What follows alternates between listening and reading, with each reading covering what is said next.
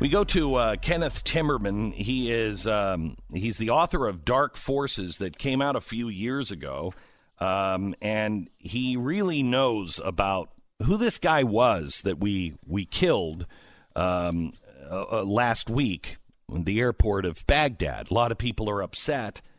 I don't think you should be upset because I don't think the real Iranian people are all that upset either. They're probably cheering the death of this guy. At least the people that want to be free. Welcome to the program, Ken. How are you? I'm doing great. Thanks for having me on, Glenn. You bet. Important topic. Okay, so tell me who this guy is before you get back to what you really discovered in Libya. Tell us just generally who this guy is. Well, he is, as you mentioned, he's as bad as bin Laden. He is the chief terrorist of the Iranian regime. He runs a whole legion of overseas terror operators called the Quds Force. That means the Jerusalem Force. Their goal is to spread the Iranian ideology and the regime itself to foreign countries. So they're present in Lebanon, they're present in Syria, they're present in Yemen, they're present in Iraq, Afghanistan. They're the ones who command terror attacks. They're the ones who were going to blow up the Saudi ambassador in the Watergate Hotel in Washington, D.C., plant a bomb there because they didn't like the guy, take out perhaps 100 people having lunch in the downtown Washington, D.C. This was 2011. He blew up the Israeli embassies in Buenos Aires, killed 86 Jews at a Jewish center there in 1994. That was also one of their operations. He is the worst of the worst. And in addition, he is the best that they've got. So we just took out somebody incredibly important for the regime. Okay. What people don't understand is that the regime, the elected regime, is all hand selected by the real regime, the mullahs and the Ayatollah that actually run everything. And this guy did not report to the elected officials. He reported right directly to the Ayatollah. Correct. He was his right-hand man. And you see again and again pictures of the two of them together. He was doing the bidding of the supreme leader. And I can tell you today, Glenn, that the supreme leader himself personally is shaking in his plimsolls. And why do you say that? Well, because he realizes that the U.S. no longer is going to be bound by the diplomatic constraints that have held us back in the past. There has been a kind of taboo, if you wish, on hitting people like Soleimani for many, many years. And this is from the State Department. It's from the Pentagon. I'll give you one example. In 2007, his people kidnapped 5 American soldiers in Iraq, in Karbala, and murdered them. And instead of striking back at Soleimani, we released some of his people that had been arrested in Iraq. Soleimani and the Quds Force were responsible for approximately 600 deaths of U.S. soldiers in Iraq with specially formed, explosively formed penetrators. These are, warheads that are planted in IEDs along the road. Very, very deadly. I've written about this quite a bit. You can see that at kentimmerman.com. And we did nothing. We did not retaliate against Soleimani. So now the supreme leader realizes the gloves are off. He could be next, and certainly, for sure, the man who replaces Soleimani, should he conduct similar operations against Americans, he is definitely going to be next. So it's almost as if history is repeating itself in some ways. Under the Obama administration, we had the Benghazi consulate attacked, and then when Iran tries to do it again with a new Reagan, if you will, somebody who thinks a little like Reagan, we don't put up with it. We put up with it under Barack Obama, and in fact, your reporting shows that Soleimani was the architect of the Benghazi nightmare. He was indeed, and I know this primarily from Iranian sources, but also from Americans who had access to some of the briefings before the 9/11 attacks, and to a very key document, which is in one of my books on Benghazi called Deception. This is a Defense Intelligence Agency after-action report delivered to then-Director Michael Flynn, Michael Flynn, remember, who was became the national security advisor to President Trump and was going to clean house in the intelligence agencies and of the deep state. Well, Flynn asked the entire defense intelligence community what happened in Benghazi on September 11th, 2012. And I specifically want you to tell me what we knew about the Quds Force involvement, that means Soleimani, and the al-Qaeda involvement. The report that came back, which I've published, you can see it at kentimmerman.com or in my book, Deceptions. That report came back 6 pages. The first 3 pages were on the Quds Force involvement, everything that we knew about them. Everything that we knew about Qasem Soleimani in the Benghazi attacks blanked out, 3 pages of it. And then the last 3 pages were about al-Qaeda and al-Qaeda affiliates. And there you see a sentence here, a sentence there. But we knew a lot. The U.S. intelligence community knew a lot. And I've written about that in my books on Benghazi. All right. Let's go to the embassy in Baghdad. He was the driving force behind that attack? Absolutely. And I think we know pretty clearly by now from what Secretary of State Pompeo has said and the president, the U.S. intelligence community knew it. They knew that Soleimani was behind that.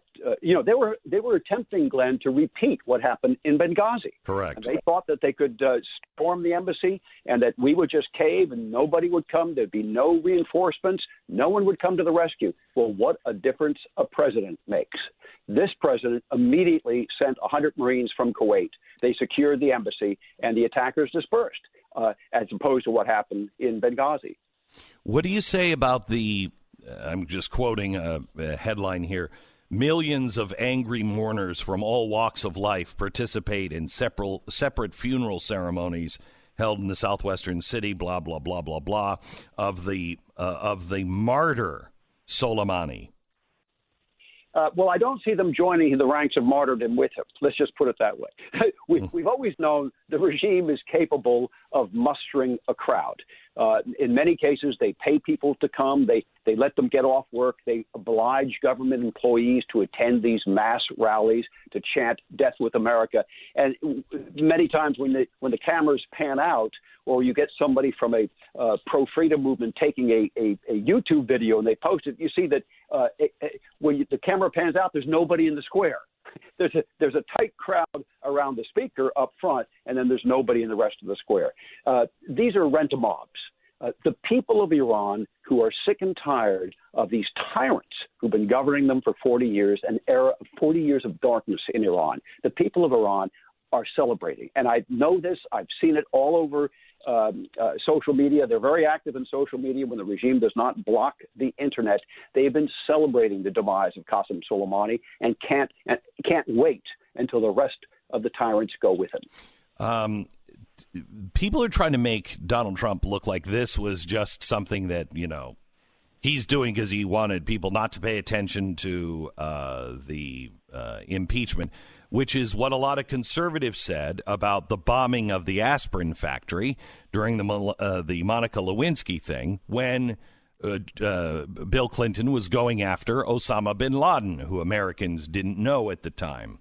But this, I was reading this and it talked about how we've always been following him, but the White House told the Pentagon, I want to know where this guy is 24/7 at all times back in May.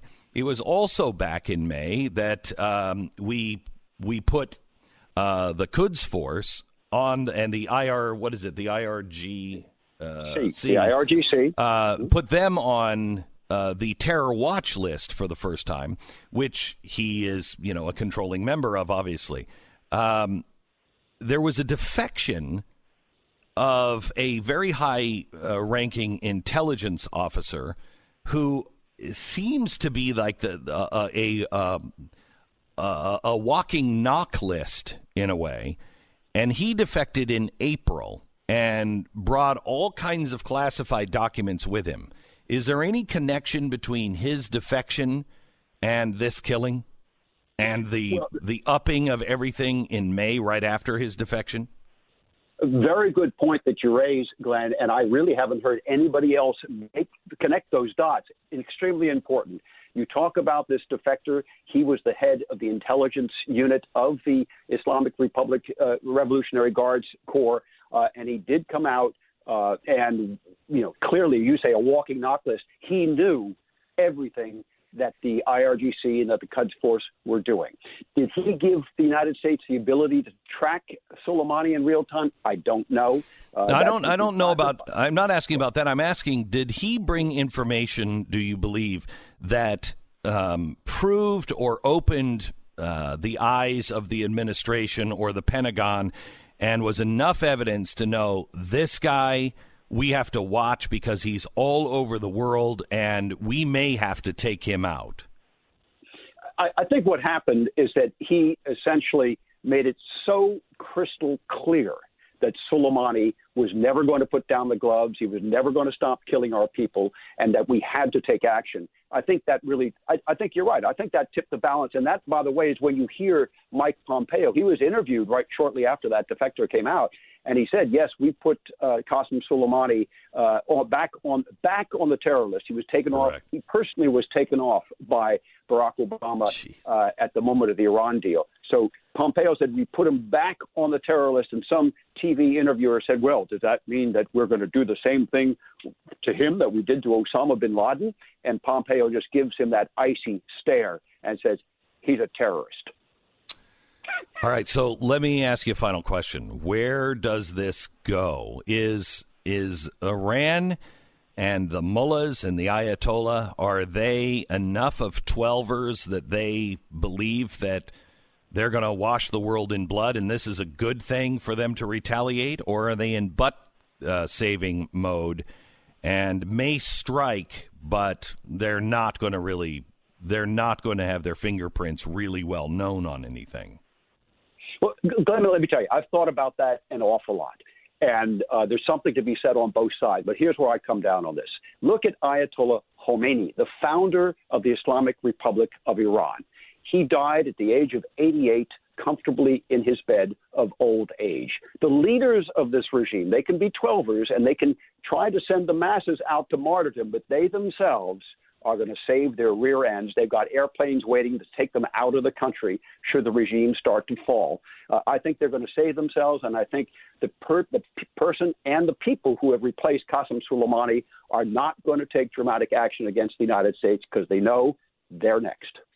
And is this something that we play out? We would be well advised to play out by playing this almost like the collapse of the Soviet Union, tighten sanctions, help the people on the streets, and make sure everybody knows how evil this regime really is, but we don't have to lob any bullets or any men over there. Absolutely not. And you're right. This is like the collapse of the Soviet Union.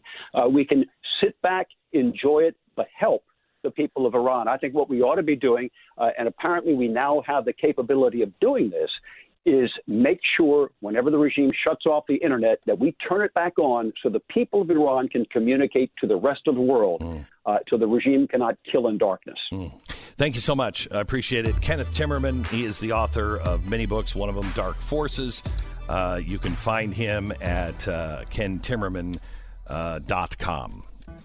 You know, I have absolutely no interest in the foreign press, Golden Globes. What? Yeah, I have no interest. How will you know what movies they think you should see? I'm going to have to wing it on my own. Oh, my gosh. However, Ricky Gervais is one of my favorites. He is brilliant. He is brave. His acting is good. His directing is great. His writing is great. And he's unafraid. We need more Ricky Gervaises. Listen to what he said in his opening monologue last night at the Golden Globes.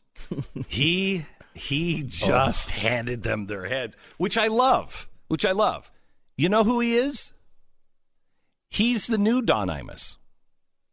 That's what Don Imus used to do. And I'm going to share a story about Don Imus at the end of the program today. But that's how, people are like, well, Don Imus, he was a racist. Why would you say those things? Because why is Ricky saying these things? Why is he saying them? He doesn't care. He doesn't care. He doesn't care. And you know what? Some of them are, as he said, just jokes. They are just jokes. But others, need to be said. Need to be said to these highfalutin, pompous a-holes. And there's a level of celebrity that he has that is, he can get away with it, at least for a while. I mean, I think Louis C.K. also had that same level. And he was saying things that were really uncomfortable. And I remember at times thinking, I can't believe they allow him to keep saying these things. They allow him. That's so un-American. Right. Well, I know, totally, right? Yeah. However, of course, now we see that was not, eventually he did go away. After all of that. And I don't know if the same thing will happen. They're already looking for his old tweets for Ricky Gervais now. They're already publishing articles in left-wing publications about how you should look back at the things he said. They're very offensive. Here's your guide. Ricky Gervais he's a hero. I just love the guy. Just love him. He's willing to say whatever's on his mind. To Glenn Beck. Welcome back to the program. 888-727-BECK is the phone number. We were talking about the Golden Globes a little bit before, and Ricky Gervais lighting up the press, or the Hollywood foreign press and Hollywood in general, over their pathetic actions. And it's funny because they're so critical. They're able to go on there and make all these speeches about global warming when they can't even stop molesting their actresses. It's like, can you at least stop touching every single 22-year-old that walks by you? Then you can tell us about the 0.8 degrees temperature rise. Yeah. At that point, we'll start listening to you wanting to control the thermostat for the globe. So try not grabbing each and every breast that walks by you, and then you give us the temperature advice. Yeah. So Ricky Gervais took them down. Beyond that, I don't really care what the Hollywood foreign press says about any movie. I've never, it did win a Golden Globe. I've never done that. Especially, I mean, the Oscars have that status at some level. Used to. I think they used to. Yeah, I think it's definitely fallen off. But there's something about winning Best Picture for an Oscar that I think has at least some cachet to it. Yeah. And I think Golden Globes, there's some level because they hit television.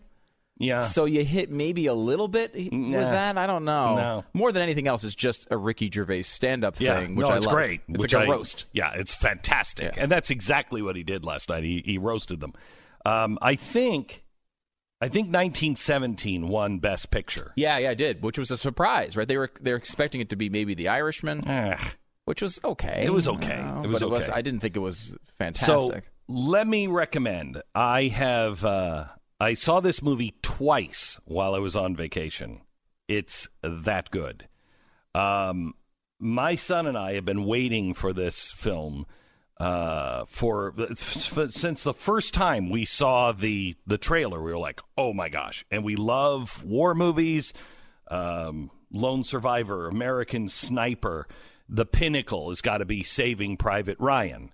And I don't hold out hopes that something is going to be as good as Saving Private Ryan very often. This one, we did, and we convinced Mom to come with us. And we took two veterans with us of very different wars. One was a Vietnam veteran, and one was a veteran of Afghanistan. In fact, two. We took three, actually, over the two viewings. And two of them were from Afghanistan. All of us walking in with high hopes. And we all walked out with our hopes and expectations surpassed. We were all hoping that it would be as good as Saving Private Ryan, and we all came back out going, I think it's better. I think it's better than Saving Private Ryan. And that's a really high standard. And warning, now that I've said that, your expectations are going to be so high, you're going to be like, no, it wasn't. That's basically the highest compliment you can pay to a war movie. Here's why. I'm a big fan of Alfred Hitchcock. And Alfred Hitchcock did a movie that very few people saw called Rope with Jimmy Stewart. And he wanted it to be with no edits. And he wanted it to be with no edits because two reasons. One, it was a stage play. And two, He felt it drew you into the movie more. If you never take your eyes off, you feel like you're in the room. So that has 3 edits in it. And I think they're 18 minutes apart, something like that. This movie, the director wanted to do the same thing. Now, the longest stretch, I'm told, was 8 minutes, an 8-minute take. However, I cannot see the edits in this movie. I don't know where they edited. Sometimes, it's really easy. They go down a dark, shadowy hallway, and you know there's the edit. I don't know where the edits are in this one. And the reason why that makes a difference is because it's all shot from their perspective. So it's all shot as if you're standing in the trenches. And you're bumping by all the people and, you're sitting on a body or you're right there running with them on the field. It makes this movie an experience. I want to see it on IMAX because I think IMAX would be awesome with this movie. So I think it changes the story, the feeling of this movie. It becomes an experience and not just a movie. And World War I was one of the most brutal wars in all of our history, or at least modern history. And I don't think we can really truly imagine what it was like. And that kind of bothered me going in. I thought, oh, geez, this thing's going to be so bloody. But it wasn't. It is impactful, and the only thing missing from this movie is the smell. But you gain an understanding without the blood-soaked ocean and beaches. It's really weird. I don't think nearly as graphic as Saving Private Ryan. And yet, even without the graphics, it makes Saving Private Ryan in some ways, and no offense to that because I hold it in the highest regard, in some ways it feels like a Disney-fied version of war. And it's never felt this way before. But it did this time because this one you don't see the Hollywood actors. This one revolves around 2 guys. And I don't really know who they are. They might be famous. I don't know. I don't really care. But they became just people that were on the nameless, faceless guys who fought and died in World War I. And there are some big names in this, but they play very small parts. And so it becomes just these people that you didn't know. And that changes the experience as well. And then there's something else that the director did that maybe is my imagination, but I don't think it is. I haven't read about it anywhere. And it's something that's so subtle, I don't know if most people will even notice. But did you see the not Ken Burns documentary, what's his name, made Lord of the Rings, the documentary that was made on World War I. Peter Jackson? Peter Jackson, where he colorized everything. He cleaned up the film. Did you ever see that? I think I did. It's amazing. It's amazing. It's only amazing because it becomes real to you for the first time. World War I has always seemed black and white, fuzzy, choppy movements and fast. It's not real. It's not that long ago they colorized a lot of that World War II stuff with Hitler up in the his hideaway there. Correct. I mean, that's not even that long ago. So this becomes real, and World War I was real to me because my grandfather on the Beck side, he was in World War I. And we had one of those old oval pictures with the round glass on it. Do you remember even seeing those? They were from around the World War I period. And he was in his uniform, and it was colorized because they didn't have color film back then. And so it was colorized. There are parts of this movie, especially towards the end, where he's washed the color out so much that and I don't think the average person would know this, but it looks a lot like the Peter Jackson. It looks a lot like that photograph that I remember. So while it becomes real, he's also enhanced it with his use of color to make it even more real. If you saw those pictures or you watched Peter Jackson, he didn't bring it. I don't know. At least part of it felt like it didn't bring it all the way to today. It still had that feeling of yesterday, at least towards the end. Maybe it was my imagination, but I don't think so. The storyline, the shots, all of it is just exactly what we hoped that it would be. In my opinion, my wife liked it. All the vets that went with me all said at the end, that is only lacking the smell. That's only lacking the smell. Jeez. We all agreed, because we walked out, and none of us were willing to say it.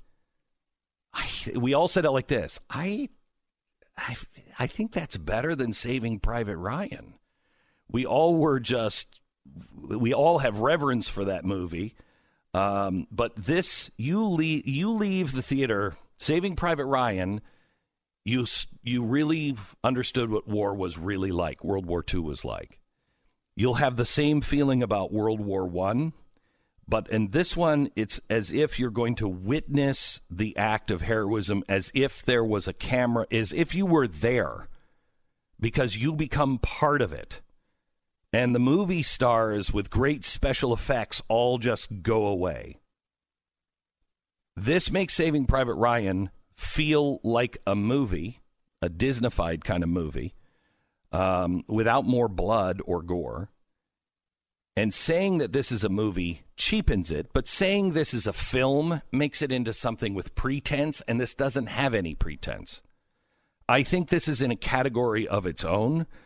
I think this is a war experience.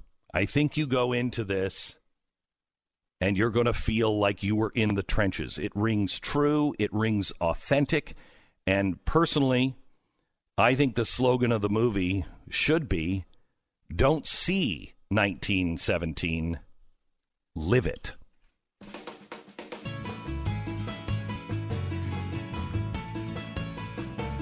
Hey, we have to thank Frank Miller and Dick Green for making the decision to be the first Buffalo clearance and first Buffalo, New York station to carry the Glenn Beck program.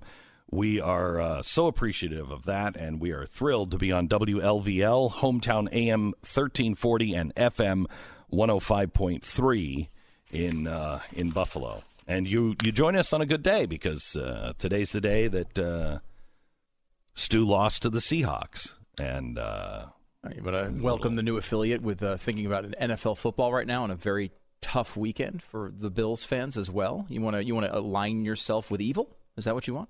Is that what you want to do? Sorry, Seattle. It's crushing.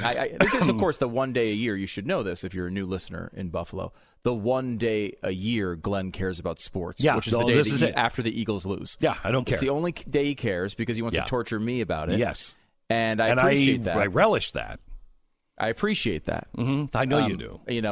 I could certainly point out that it was unfortunate that, most of the players on the team at this point were not even in the league at the beginning of the season. Yeah, it doesn't really matter, does it? Seems like potentially there was a strategy to take out the one healthy player they had. I could point that out. But that would make me sound like a complainer, which of course I am not. It would make you sound like a sore loser. Somebody who's just, well, what about? I don't engage in whataboutism. The only good thing about it is most of the people around here, unlike you, because you have a real strong rooting interest of the Seattle Seahawks as of today. But everyone here are Cowboys fans. Did the Seattle Seahawks beat the Eagles? They did. Yeah. Well, at least the practice squad preseason version of the Eagles. Yes, they did beat them. Mm-hmm. However, most of the people around here are Cowboys fans, and it's very difficult for them to really talk trash to anybody at this point. I mean, the Browns fans are talking trash to Cowboys fans at this point. I can switch teams at any time. Yeah, so that's it true. Doesn't matter. I have no loyalty. Loyalty. Anybody who beats the Eagles, I'm there. You're like so many people in politics right now. You just go with whatever position's popular at that moment. That's so you. I was with somebody who wanted so desperately to tease you about the Seahawks, and I said, you're not teasing him right now? And he's like, oh, no, he's very superstitious. No, Stu has rules. You don't talk about it until at least halftime. Is that true? You don't engage in... I have to know the context of this. I am very understanding of... I feel like if I talk trash about my team, they will definitely lose. Like, it's that moment when I start talking trash and I get confident that they always lose. So I never get confident, and they still lose a lot, but at least they win a few games before they lose. And, of course, there was the glorious it's only 2 Super Bowls ago where the miracle of all miracles occurred, and the Eagles actually won the Super Bowl. And I will never forget it. It's really the defining moment of my life at this point, which I don't know says a lot about my life experience. But hey, these people I don't know that don't care about me won a game. You're the guy who bought your wife a new oven for Christmas. Oh, we're all out of time for you to talk about that. But there's a lot more to tell on that. Oh, shoot. No, let's just point out that Stu, for Christmas, thought it would be a good idea to buy his wife an oven. Because, as Stu will tell you, the little women need to be kept at home, cooking in the kitchen. I don't think that's how I would unfortunately, we are completely out of time for him to define it any other way. Well, we still have some... Back in a minute. An hour. You're listening to Glenn Beck.